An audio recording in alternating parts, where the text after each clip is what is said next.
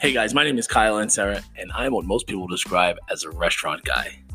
I have one purpose in this podcast and on all my social media platforms, and that is to do my part by sharing my experience and what I've learned in helping to reduce the failure rate of restaurants in this country. Look, I didn't do everything perfect. I don't have all the answers, but what I can share with you is my experience, what I did right, what I did wrong, and what I would do exactly the same. I'm also going to have guests on who are going to tell their story and help share some of their insight so that you restaurant owners and operators can learn from other people in the country, realize that you're not alone. A lot of these issues we all have had, we've all experienced, and collectively we can do our part to help make sure that restaurants continue to thrive in our communities and continue to be sources of employment, places of gathering, and whatever comes in the future, we're all going to do it together. So this is the National Restaurant Owners Podcast. Thanks for listening.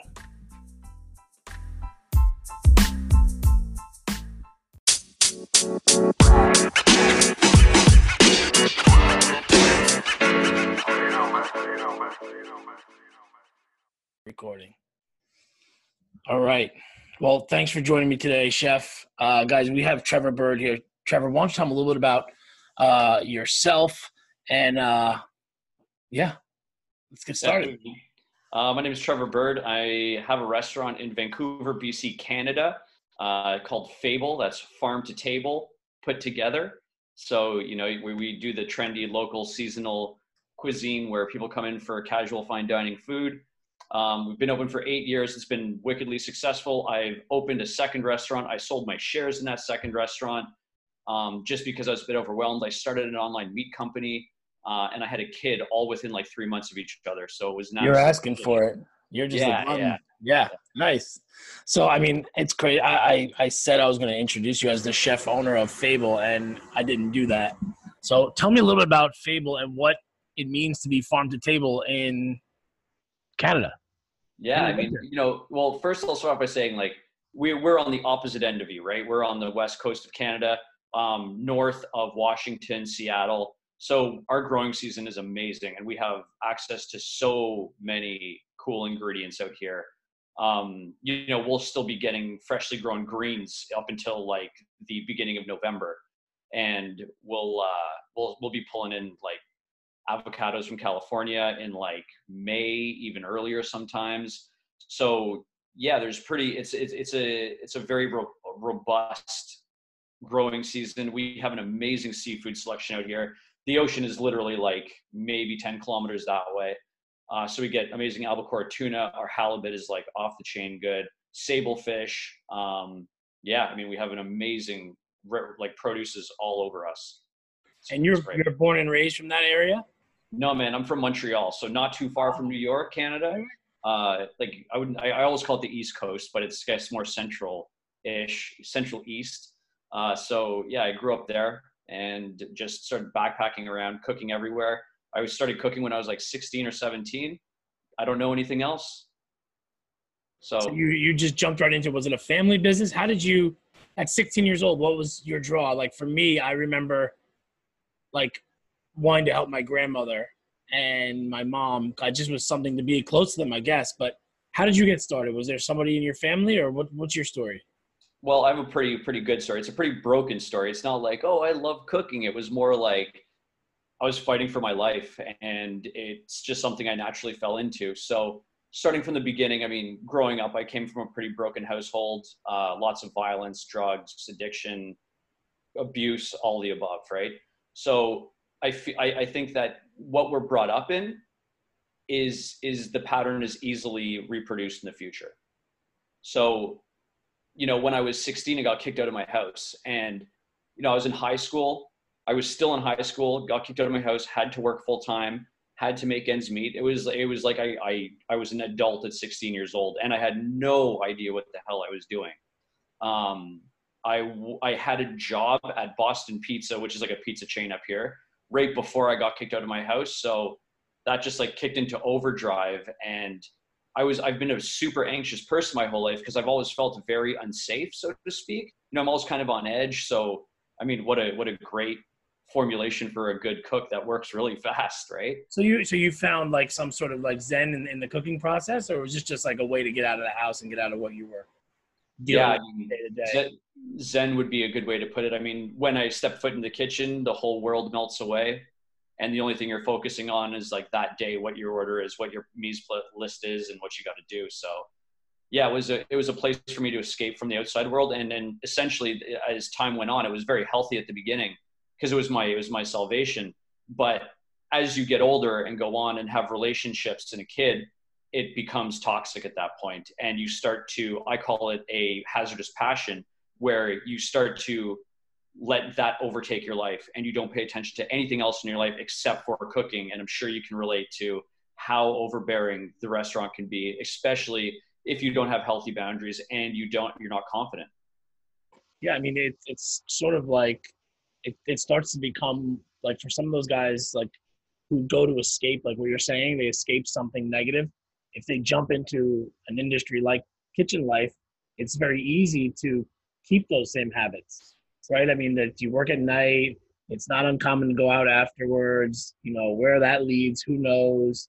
So how did you avoid that? How did you avoid falling in some of those, pitfalls that you were experiencing at home? And given the scenario that happens in these restaurants. Yeah, I mean, I would say I didn't avoid them at all. Like I was up in it, man. I was in it. I was deep in it, and I just took that shit with me throughout my whole career. Cooking in kitchens. I mean, it was too easy to have a community of people from that similar background because it's like, shit, hey man, you can stand on your feet for 12 hours and work your ass off for 14, 16, 18 hours and like not complain, like you're in, right? Like we had no boundaries. And the thing is that the industry brings in all these people that have weak boundaries. And the industry doesn't really teach you how to solidify good, healthy boundaries with work, with people, with anything. It's like you just work until you're fucked. Yeah, exactly. And that's the model basically. Yeah. Yeah. So, I mean, that's a good point. I mean, it's kind of like a wellness discussion, right? Like and I think this is part of the reason why I started the podcast too, because when I left the restaurant business, professionally, I'm still an investor in a restaurant, but when I was in it every day, and then when I left, I equated to like coming up for air. It was like, I didn't realize what it was like to be out on the street at 4 o'clock on a Saturday, or like see a sunset or go get a drink at like a happy hour after work. Like, or that kind of lifestyle. It was like I equated to coming up from underwater, or when they have to be debriefed when you come back from like a war and like let these guys know what's really going on. It's that much. It becomes who you are. It's not a job. It's every aspect of your life. Yeah. And I think in our past, we write a lot of stories around that. Right. And, like when I first when I first had my kid, it took me about a year before I started to reprioritize my life a little bit and realize that I had to go in a different direction. And I mean, I would sit at my house on a Saturday night for the first year and just drink like 10 beers alone at like 6 p.m. with my family, like being around, because I just didn't know how to handle that anxiety. I didn't know how to handle that energy, because on Saturday night, you should be getting shit kicked. You should be with your team. You should be going down, like not having too much to do. So it's like that anxious energy has lived in your body for 20 years. And now you're just stopping that. I would say without professional help, that's a very hard thing to overcome. And I'll tell you what. So I have a couple of buddies who played in the National Football League. They played at big time colleges. They kind of were like NFL guys from birth, right? So they were surrounded by this. They were always like taught it as these great athletes. There were people asking them for autographs in high school. Then they kind of keep going up the ladder, and the league actually has a program for them to like, okay, when it's over, when like you get hurt and you're not a superstar and you have no place to go, and now you have to go find a job selling insurance, or you buy a business, or whatever the case is helping them get adjusted to the real world. So it's a real thing, and that's a great point for chefs and anybody in the business who have been so consumed by it, right? I mean, it can be like a little bit of a shock. Yeah, man. Like, and I imagine with yourself that I kind of look up to you, because I think it's amazing that you said you were in the industry for like 20 years or something before you made that change. Yeah. Yeah, man. And like like I'm scared shitless to leave this community, you know, because it's all I know. Like, and Right. I have so many stories built up around that. Right. It's like ingrained into who I am. And yeah, you know, 23 years is a long time to be doing the same thing. So that being said, what I do love about our food industry is that you can go into so many different directions with it. Like, look at you, real estate, right? And I mean, the consulting. I mean, you could the trails are endless. Corporate Right. chef, you know, small independent chef restaurant. And so where I want to kind of take my direction is more so well-being coach here in Canada for people in the food and beverage industry, and try That's to really help cool. them. Yeah, try to help the industry overcome their stories and beliefs around what they've done, to kind of help step away from what their identity is attached to. So now, do you have any partners? No, I just bought my business partners out 7 months ago now, so I'm solo. Partners are for dancing. Somebody told me. That's a Like, great one, right? yeah. So you're doing the bookkeeping, the payroll, the purchasing. Are you still actively cooking on the line? Or are you more just like going through like a chef de cuisine kind of thing? Oh What's your man, I'm like, day-to-day? you know, I've done a lot of work over the past couple of years with professional help with my men's group, and just to help me separate from that chef inside of me. Right. Because like when you're coming up, you're like this with it. You know, it is fused with everything you think is like, Yeah. I am a chef, and to be like, hey, just because I'm the chef of a restaurant doesn't mean I have to work 18 hours a day. Try to convince that guy. Yeah. Right. I'm not gonna Exactly. listen to you. No, So, and that's interesting though. Where does that come from? I mean, because it's really, that ideology is as old as the profession, mhm. and it's in that time, like it's never gotten better. Like it's never, obviously there are a lot of businesses that require, immediate or face-to-face customer interaction, the transacting of giving a product and getting money for it. But in the hospitality industry, you're expected to be there for 16, 18 hours a day to execute on that. It's interesting to me now, just thinking about it, how that has never evolved. Yeah, well, I mean, I got a leadership coach maybe a year and a half ago now to help me through this. So where, And not where do you get a leadership coach? leadership coach. Yeah, where do you find one? That's just that. Yeah, I'm sure if you just Google it, I mean, Yeah, you okay. know, like, because I do a lot of work on it. I mean, my whole Facebook ads, all it is like leadership coaching and industry coaching and corporate. It's Right. crazy. So, Okay. they're definitely out there. There's no shortage of them. Okay. I would say the challenge is I've worked with quite a few. It's just finding the ones that resonate with you. Got it. So it's like, try one on, and have conversations with 10 before you pick yours. Right. Because you'll, at different points in life, you'll be looking for a different motivation. But yeah, so I worked with one, and the questions that he asked me that really stuck with me, and I still ask chefs today, is what's your definition of a chef? So if you're to actually sit down and write out a chef is, and my story around a chef is that he's there 18 hours a day. He's doing all the ordering. He's doing all the production. He's, managing the kitchen. And then after I like looked at it, it was as simple as, what do you think Gordon Ramsay does? Or what do you think Jamie Oliver does? And those are way bigger names, but like, what do you think? I don't know what the chains are in New York by any means, but we have some chains here at Cactus Club, Joey's. He's like, what do you think the chef of Joey's is? He's like, he's definitely not cooking online. I'll tell you that much. Yeah, right. You So know? yeah, that's a good point too. Is like those corporate guys, they get I don't know about how about you, but here they get, they're clipboard guys. Yeah. They go around, here's the recipe. I mean, granted, you might lose a little creativity, but you're still connected to the food, or, who knows how big you are. If you're a Jamie Oliver or Gordon Ramsay, you have that corporate feel. But, does that bother you, or do you feel is there in between the clipboard guy and the guy who's working 16, 18 hours a day, or are you trying to figure that out right now? Well, I mean, I'd say it doesn't bother me so much anymore. Like, I definitely don't work in my restaurant that much. I am a big fan of empowerment to the team. Make sure your team has all the tools they need to succeed, set them up, have regular meetings with them. But as far as execution goes, like, I'm not the day-to-day guy. So you must have a tremendous staff. Yeah. Or at least one solid right-hand guy or girl. I have a chef who is a lovely person. He's like my right hand in the kitchen. I meet with him 2 to 3 times a week for an hour. We sit down and make sure that he has everything. He's got all his staff set up. and I have a floor manager that does all the floor managing, and I have an operations manager during the day that does all the ordering and all that kind of stuff. And really, they're amazing people. They're beautiful. They need very little from me, but when they do, I'm there for them. Nice. Yeah, that's another thing. Not many chefs can check their ego like that and delegate so much out there. Delegate so much to their staff, rather. I think that so many want, hey, my name's on this place. I'm going to be in control of every little thing. But I had a guest on last week, and he was in the franchise business, but he had 15 Jimmy John's, which I don't know if you've heard of them, but they're like a sandwich chain.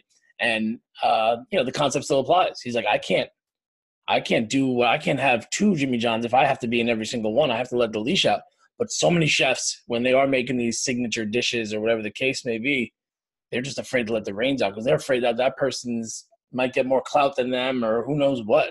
I hope my chef gets more clout than me. That's the attitude. That's what should be. His balls out there, and like, man, if he gets some good shit, like, give it to him.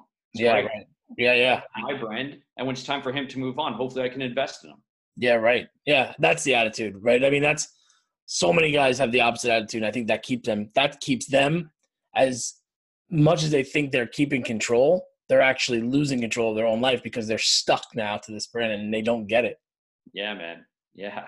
So I don't know about what's going on there in Canada, but in the States, the big conversation right now is around the minimum wage increase and how that's going to affect restaurants. So it means even tipped employees now potentially are going to be being paid $15 an hour. What's your minimum wage right now? It varies by state. Here in New York, it's just under $10 an hour. That'd be sweet. Yeah. So, I mean, that's for cooks. Tipped employees, I think, are a little bit less. I could be wrong on that, but it's definitely less than what the minimum wage is for the hourly workers. But they're talking about, a higher minimum wage here, and a lot of restaurants are scared shitless because they don't know how they're going to be able to keep their doors open. Are you guys seeing something similar to that? Is there a different pay system up there? Yeah, I think it's global economics, man. But like you guys saying that you're under $10 minimum wage, like that's, excuse my language, that's fucking crazy. Yeah. Like our minimum wage is, I think ours $13.85. Wow. For tipped employees? What's that? For tipped or like cooks and like cooks and everything, but I don't pay any of my cooks. The least amount one of my cooks makes is like $14. And then generally like my average cook makes 17. Okay. Yeah, so it's like we're already dealing with that, and they're pushing up the minimum wage. Yeah. It kind of screws us on our server side, but I mean, it definitely pisses me off. And what we're dealing with here in BC, because we're a province, our things shift by province. Right. We have to pay everybody's healthcare tax now, which is an extra $20,000 a year per person. No. For like overall payroll for the year. That's still a lot, right? Like, I mean, I'm not a huge restaurant. That's still like, 20% of my gross at the end of the year. It's still like, what the hell? Like, come on. Oh my God. So how do you guys make? So is tipping the same up there? How do your guests tip on the average check? Is it? It's really funny. So our debit machines used to be like, 10%, 15%, 20%. Now it's like 20, 25, 30. And it's like, what the hell made you 30%? Like, Jesus, man. That's crazy. But yeah, our tipping culture is huge. Vancouver is the most expensive city in Canada, maybe next to Toronto. Arguably, like, I don't know who's more expensive. But we need tips to make my restaurant run well. Right. So the other thing we're seeing here is some chefs are implementing a kitchen share surcharge. Have you heard about this? I saw that. So it's like 3% of your food sales are going to go directly to the kitchen. Danny Meyer tried that whole no tipping thing, and it's, to my knowledge, not working out. I know here in my local market, I'm just north of New York City, about 20 minutes north of the city, there have been 2 chefs that have tried this 3% kitchen share. I think they're facing some brushback. I don't know that's a long-term solution. I mean, would you ever consider something like that to kind of keep that equality between the front of the house and the back of the house? Yeah, so what we do up here is we do 3% to the support staff, and then we do 5% to the kitchen. Of the total tips for the night? Food. 5% of food goes to the kitchen. Oh, wow. So yeah, yeah, I mean, my staff, like I would say, I mean, I think that we have an incredible kitchen culture. Hmm. My staff have all been with me since the buyout because when I bought my partners out, there was management that was there. Transition is always up. Tricky.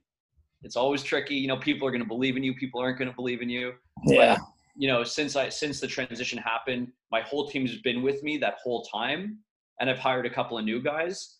But yeah, I mean, like I think we pay very well. Like my guys will make like after all said and done, probably about $20 an hour, $22 an hour. Yeah. Now, is that standard or is that better for like that area? In casual fine dining, Right. it's standard up in Canada. Yeah, like yeah. So you guys are facing the same things we got going on. Are 100%. you now your restaurant's more traditional sit down service, right? Coursed and everything. So you don't deal too much with any third party deliveries. Do you guys have that in Canada as well? I feel like I'm talking about another planet, but like it's so overwhelming here, a lot of this stuff. I'm just curious if it's just us or is it actually a global epidemic? I've been reading some blogs and like some posts and talking to some Americans about it. And a guy came in from like DoorDash. I don't know if you guys have DoorDash down Yeah. there, but like he was saying that like in the States, you guys do 2 million. He does like DoorDash does $2 million a day in revenue in the US. I mean, sounds very feasible. Yeah. Crazy shit, man. Yeah. Crazy. So I mean, it takes me a year to do 2 million. You know, and you do 2 mil a day. Like that is nuts. Massive. Yeah. So, yeah, in my restaurant, I don't do it because I still haven't broken it. I just don't think we have like sable fish is not going to do well in a box. You know what I mean? Yeah. Medium rare steak is that's sliced isn't going to do well in a box. Like, No. and they're going to get in the onion rings, like the tempura. You know, it's not. Yeah. It's not the same thing. No, I would, and I think that for restaurants like yours, both here and both by you in Canada and in the States, it's going to be a tremendous white space for them. I think they're going to hold the line like, no, this is what we do. We don't deliver. And I think it's going to be people always need a place to go on a date. Valentine's Day is coming up. We're going to need that engagement, celebration. So I respect the restaurants, like, you know, for integrity purposes, like we're not going to do it. And now that being said, I mean, you know, I don't think there's any restaurants here there that because I know that in the States there's some restaurants that when you're building one out, it's like, where's your delivery window? Yeah. Is that true? Yeah. Well, you know, what's happening is a lot of these restaurants are, so let's say the bigger ones like Chipotle are building in, and even some independents. So the concern here was, so now this is a real estate conversation. These guys are going to be taking smaller spaces, right? So they were 3,500 square feet. Now they only need 2,000. Well, now it's like, well, no, now they maybe need 3,000 because they're adding more space in the kitchen. So they're going to have a line set up to serve their guests in-house, and then have a line set up that just handles takeout. So in addition to that, there are separate entrances for these Uber, DoorDash. There are now racks by the door that'll just be like, you know, A through H, and then the bags are put there and you just walk in and grab it and take it. But those are more QSR kind of setups. So like the Chipotle's, Sweet Green, things like that. But you are seeing some of the mom and pops trying, you know, how do they compete? Because now, like when I came up, you know, Subway was not a competitor of the restaurant that I worked at. You know, there were the QSRs were Burger King, McDonald's, Wendy's, Subway, and they were definitely not considered on par with what we were doing. So, but now they are. And like places like Dig In, which I'm not sure if you guys have, are offering, you know, real grains in clay bowls and, you know, beet salads and kale and pickled, you know, onions and very chefy type stuff at $13 for a plate. And it's ready in like 3 minutes. That's crazy. Yeah. So it's a threat to the mom and pops. I think some of the bigger boys are figuring out how to adapt, if they're creating concepts to compete head on. Yeah, but it's a whole new environment for sure. I mean, I think you got to adapt or die, right? You got to move with the changes. You got to move with the times. I mean, I'm going to hold on into my restaurant until I have to figure something else out, or until I need to do something else. But I mean, I think the guys that are doing it are smart. Like in modern, you know, the mom and pops. Even though you're small, you almost have an advantage at that point, though, because you can figure out the systems within your four walls. Where a Chipotle's or something else, it's like, shit, you got to change your whole business model over thousands of stores, which sounds like a pain in the ass to me. So. Oh yeah, that's a good point. I never thought of it like that. But yeah, I mean, that's it's like anything else. It's a decision. Should you do it? Is it right for your business? I think that too many people are like, yeah, we do Grubhub, Uber Eats, DoorDash, Postmates, and you have 5 iPads sitting at your station, and it's just a little That too sounds much. crazy. That sounds Yeah. crazy. I mean, And like I'm going to say that opening a QSR at one point for me sounds attractive. Like I definitely like that business model, and I think it makes sense. right. I mean, the amount of cost there is in a full service restaurant is overwhelming. It's insane. Right. Well, a lot of these guys are doing this stuff where, so you have a farm to table restaurant, and let's just say maybe Tuesdays and Thursdays, or Tuesday, Wednesday, Thursdays, not so busy. You have one guy that you're dedicating to making, Trevor's tacos or whatever, and he's doing a whole separate menu out of his little corner of this kitchen that only exists online. So it would be like Trevor's Tacos, and there's no address, there's no anything. And these guys sitting at home like, oh, I want tacos. What's this place? Oh, I know Chef. I know him. I'm going to click on this. And then that's just going out the back door, and your guests in the front don't even know what's going on. And you could toggle it on and off whenever you want. So Friday, Saturday, you can focus on your guests.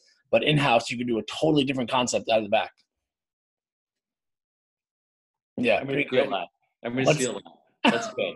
I like that. Yeah, I mean, it's happening. There are guys actually taking warehouse type spaces, and it'll be like sushi, pizza, sandwiches, salads, protein shake. I've heard of it, like ghost kitchens, right? Yeah.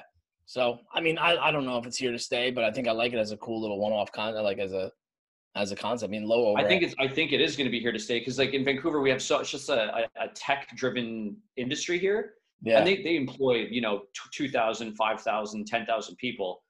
Amazon, Microsoft, Twitter, and they're all local here.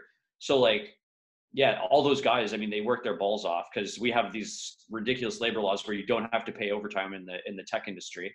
So these guys work like 18 hours a day, and they're so deep in it, they don't want to leave their desk, so they just order all this stuff constantly, right?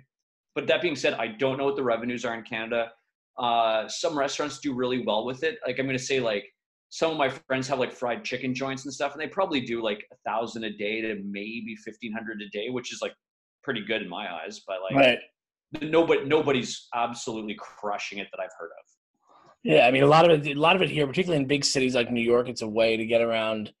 When you do the one concept out of the same kitchen, it's a way to kind of like double up on your revenue where rent is really expensive. I mean, looking at like $100 a square foot in some of these places in the city. And that's crazy. Like, I don't know. That scares the shit out of me. I don't know how you'd make a restaurant work at that, man. Well, so what do you guys, where do you target your rent to be in terms of your gross sales? Yeah, I mean, the golden number you're going for is 5. Wow. Anything under 10, you're doing good. But at 10, it starts to get a little risky. Anything over 10, don't bother. Right. Okay, so that's about the same. Yeah, 5 is aggressive. We like to say between 6 and 8. Yeah. But, okay. Well, I'm saying like 5 is like your gold. Like that's where your margins just like take off. That's interesting. And we're like I'm in a pretty prime location. We're in like a little space called Kitsilano, which is a 5-minute drive from downtown. Because you have like your downtown core, and Kits is like a little suburb down here over a bridge, and like it's a prime real estate location, and like we pay $43 a square foot. It's an old building, and I know some like we pay the second or third highest rent on our block, and the guy on the corner pays like 55, and it's definitely. Okay. But that's to be honest, that's about what it is here for the suburbs of the city. You pay, but it's almost half. When I say $100 a square foot, you're talking about prime New York City locations. But yeah, I mean, it is what it is. Necessary evil, I guess, right? Yeah. So like EMP would pay like $100 a square foot. Oh wow. Okay. Yeah. They're probably. Yeah. Of course, they're in Madison Park. They have a bigger space, so maybe they're paying like 85. But okay. Yeah. That's still crazy. Yeah, it is crazy. So that's why you've seen a lot of these 1,500 square foot spots, but still those numbers are astronomical. But you make up for it in the volume. So 8 million people living in a city, you get a little bit of foot traffic. So where do you see this all going? I mean, there are more things coming at the restaurant owner every day than I was ever aware of even 4 years ago. Where do you see this whole thing headed? As in our industry? Yeah. Well, I can only speak to Canada, really, but I mean, as an overall, I mean, it's going to change the way we eat food, and I think you guys must have labor shortages down there. Totally. Well, that's my argument. Is I think these Uber Eats and Grubhub and all this stuff are taking away some of the restaurant workers, but that's a whole separate podcast. Because these kids can make $200 a night and not have to wash dishes.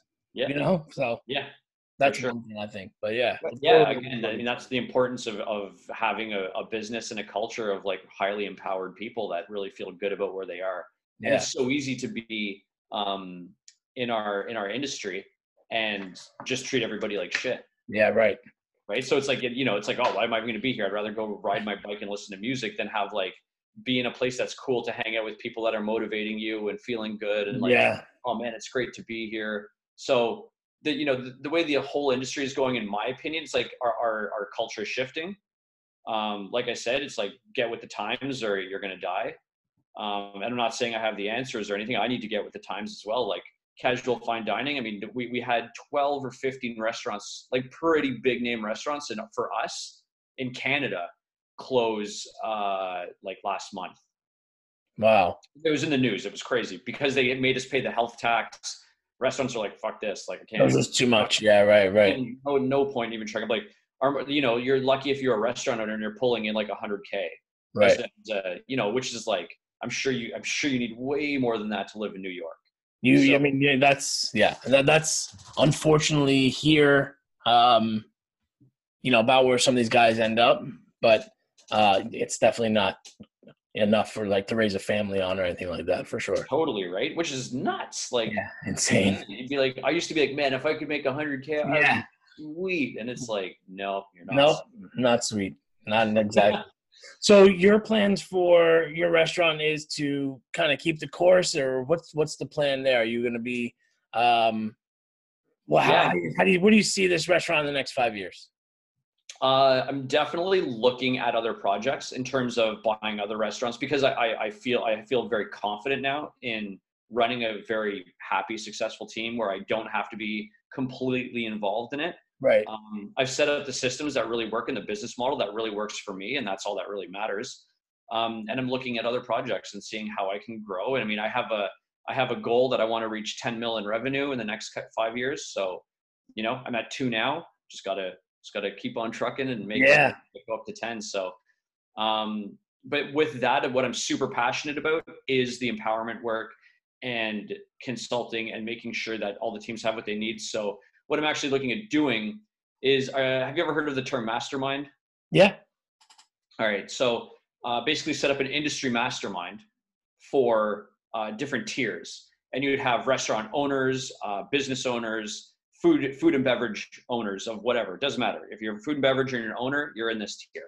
So a mastermind for that, a mastermind for managers, leaders, bartenders, GMs, and then a mastermind for entry level, cooks, chefs, servers, bartenders, whatever. Yeah.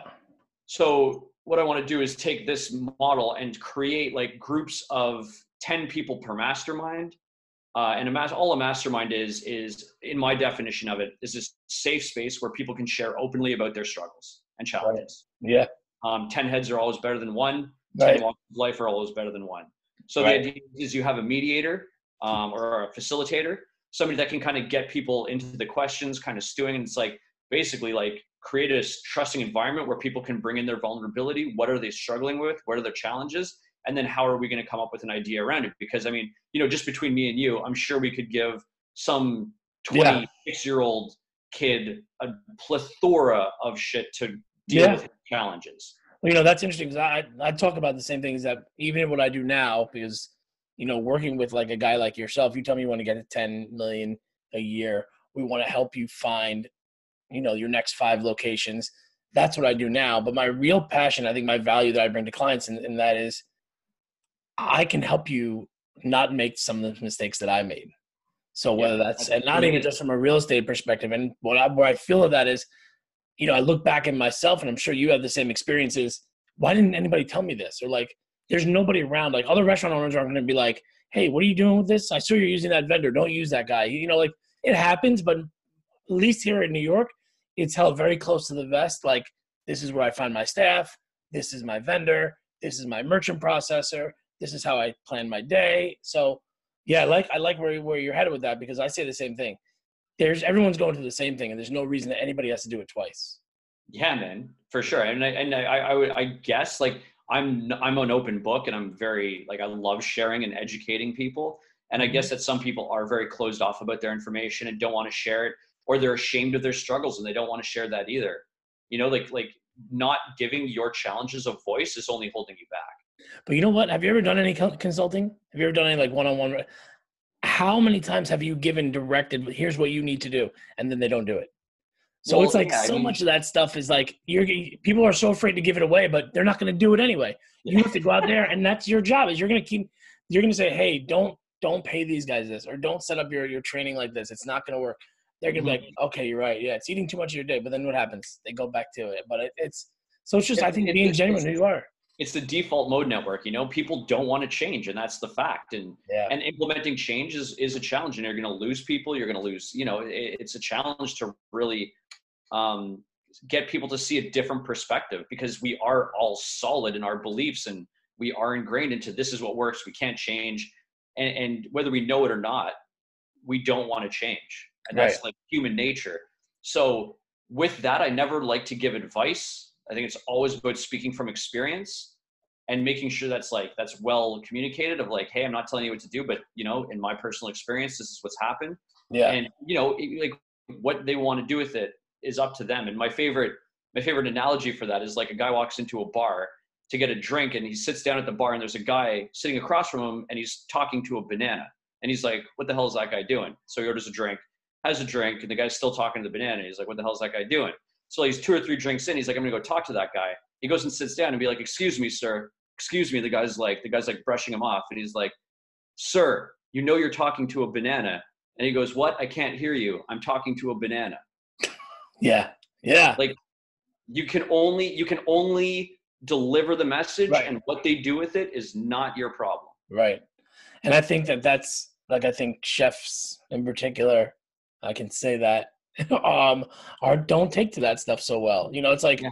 my football coach used to say, you know, when you're hitting yourself in the head with a hammer, it feels good to stop. Yeah. Like, Yeah, man. yeah, like I'm watching you do this, and maybe there's a better way. And like we were talking about earlier, it's just unfortunate how some of these guys. I mean, you know, there are ones who haven't figured out, but for the most part, has been defined by these long hours. I have to keep doing this. I have to be here. They're not going to be That's able to. that's your definition of a chef. Like, what is a chef? And that's why the preliminary work is unsticking yourself from that identity and Yeah, realizing that you are so much more of a person than a chef.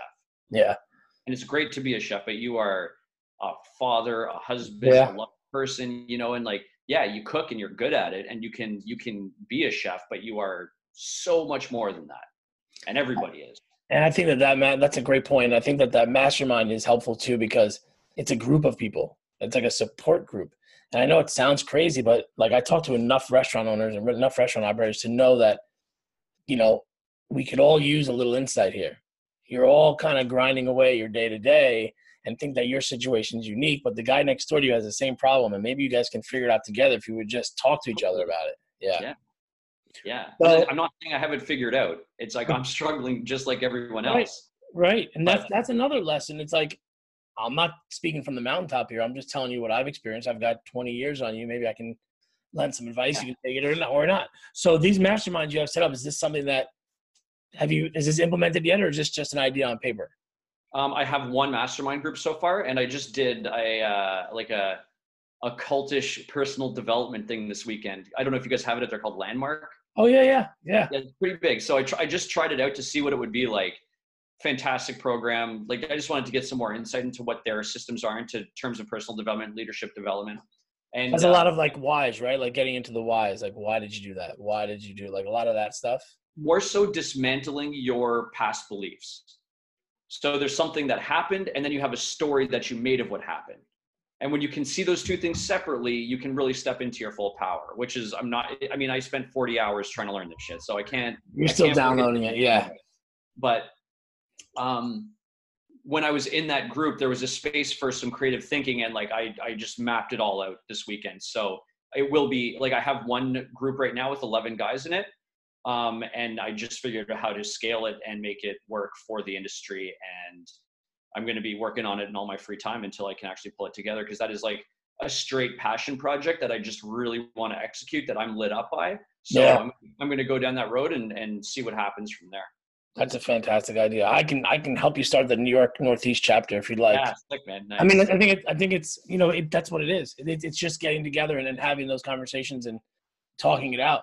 But the excuse is going to be like, it's going to have to be like on Mondays, and they're like, I can't because like I need somebody to cover me at the restaurant. Oh, totally, right? Totally. And I mean, yeah, and that's kind of the challenges that I expect, and it's going to be once a month per group. So hopefully the people see a benefit to investing in their staff to do this. And yeah, I mean, so as I said, I'm just going to throw shit at the wall until something sticks. Absolutely. Right? So that should be the tagline. Like if you can't make it, that's the exact reason why you need to come.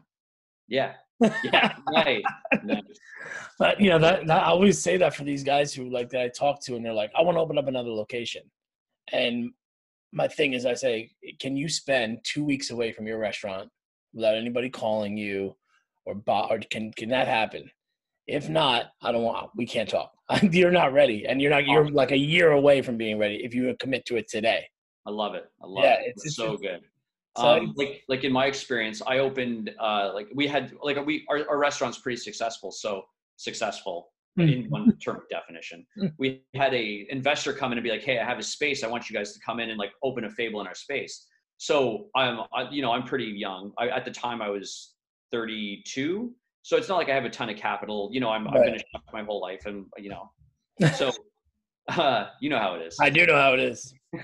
So in order for me to get into that restaurant, I had to take out a loan from the guy that owned the space. So we did that, and the build went 100% over budget. Oh shit! Like it was a shithole, an absolute shithole. We had to gut it and rebuild it. Wow. So I took out a loan, and I thought our budget was $700K. So we'll have a little bit of business talk of like, don't do this. Cause like, this is great. Real numbers. Yeah. Yeah. I want to stroke your ego here because I got super inspired by watching your Instagram page and like how you communicate things, and like shit, it's so beneficial to guys like looking to get into the restaurant industry. Like amazing job. Thank you. So we had $700K budgeted, and we're like, okay, great. We're going to open up a diner. We called it Fable Diner. We're going to open up a diner for $700K. By the time we gutted it, we spent $700K. And then we needed to build everything in it, put a kitchen in. By the time we were done, we were at 1.4. Holy shit. So, the guy that owned the space was the bankroller. Like he was just like pumping money into it. He didn't give a shit. The guy's, more money than he doesn't give a shit about anything. Yeah. He needed the write-off. Yeah. Get the best. And it was like, I just saw my loan like going up and up and up. And I'm like, hey man, like we had to talk, and like this loan's not going to work because it's just too high. So he's like, okay, well, we'll drop the interest rate from 8% to 4%, and hopefully we can make something work. I'm like, we're going to be a diner. Like we're not selling like $10 million a year. Yeah. I mean, like we all agreed on a diner concept that's already like designed, that we paid like $100,000 just to do that. Wow. And, I saw it between a $2 and $3 million restaurant a year, and at a 4% interest rate on 1.4 mil. No. It shouldn't work. Like I couldn't sleep at night for so long. And like, as I said, I had my kid like within the month that the restaurant opened. Dear God. Wow. Yeah. And I was like, I wouldn't see a paycheck out of that place for a decade. And I just don't, and like, if I took that, like I took a $400,000 loan to go in with my partners on that. Like if I put $400,000 into anything else. Yeah, really. I would see a way better return than a 10-year paycheck of $1,500. Yeah, exactly. Yeah. So that space is that open and operating, or that's not the one you're not connected with anymore? Yeah. I mean, the unfortunate thing there, like just to give you some more insight into like how names get split up and how partnerships can kind of not fall apart, but just change and things evolve into things you don't want to. So I have Fable Kitchen, which is like the casual fine dining. People know it. They're like, Fable, oh my God, it's so good. It's like fancy food. Yeah. You go there for an experience. And then you have Fable Diner, which is a diner. It's good, but it's a diner. It's 7 a.m. until midnight. Right. And I never, with my partners, I was like, I never wanted to call it Fable Diner, ever. Yeah. I was like, we need to call it, separate it. And I never had intentions to it, but it's just like, my intuition was telling me, don't call it Fable Diner. I lost a shareholder vote, and I was just like, okay, 3 against 1. So I guess we call it Fable Diner. And then we opened it for 1.4. It didn't sit right with me. I approached my partners, was like, this really isn't working for me. And they're like, great, we'll just buy you out. They were super gracious about it. Like, there's no animosity whatsoever. That's good. Yeah. They were like, great, here's your investment back. And they even gave me my investment back. So that was sweet. And they assumed the rest of the loan, and I was free at that point. And then a couple months later, I told my partner that I wanted to exit from this business because I wanted to do my own thing. And then he was just like, you buy this restaurant off me for X amount, which was like a killer deal. And I couldn't say no to it. So I said that I would do this for at least a year. And if I can make this business work for myself in a year, I'll keep it. But if not, I'm going to let it go. Right. And and when I say work for myself, I mean, free up my time so I can spend it with my family, not be tied to the restaurant, not be rescuing it every fucking day. Yeah. And like I've set up I've set up those systems, and it's like, I haven't done a service in like 2 months probably. There you go. Yeah. So you're finding that bit of normalcy. I mean, there's a lot of value in just whatever you did to get you from that to there. I mean, the partnership issues, the buyouts, the understanding of what that means to try to transition into a normal life is, it's the goal of a lot of guys. And I think if you can help them do that, that's pretty tremendous. Thank you, man. That's really the goal. And like the tagline for me is redefining the badass chef. Yeah, that's awesome. So where can everyone find you? Social media and otherwise? I'm super, like if you Google like Trevor Bird Canada, I'm pretty sure I'll come up, but Fable Restaurant, my Twitter, no Twitter, Instagram, Chef Trevor Bird. Okay.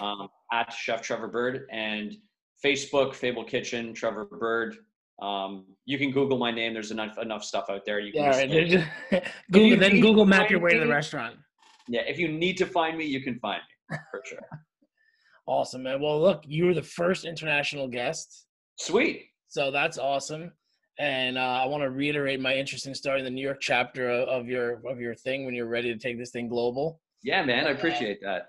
So I'm sure we'll be in touch. And thanks so much for being on the show. I appreciate it. So good to meet you, man. Thank you. Awesome.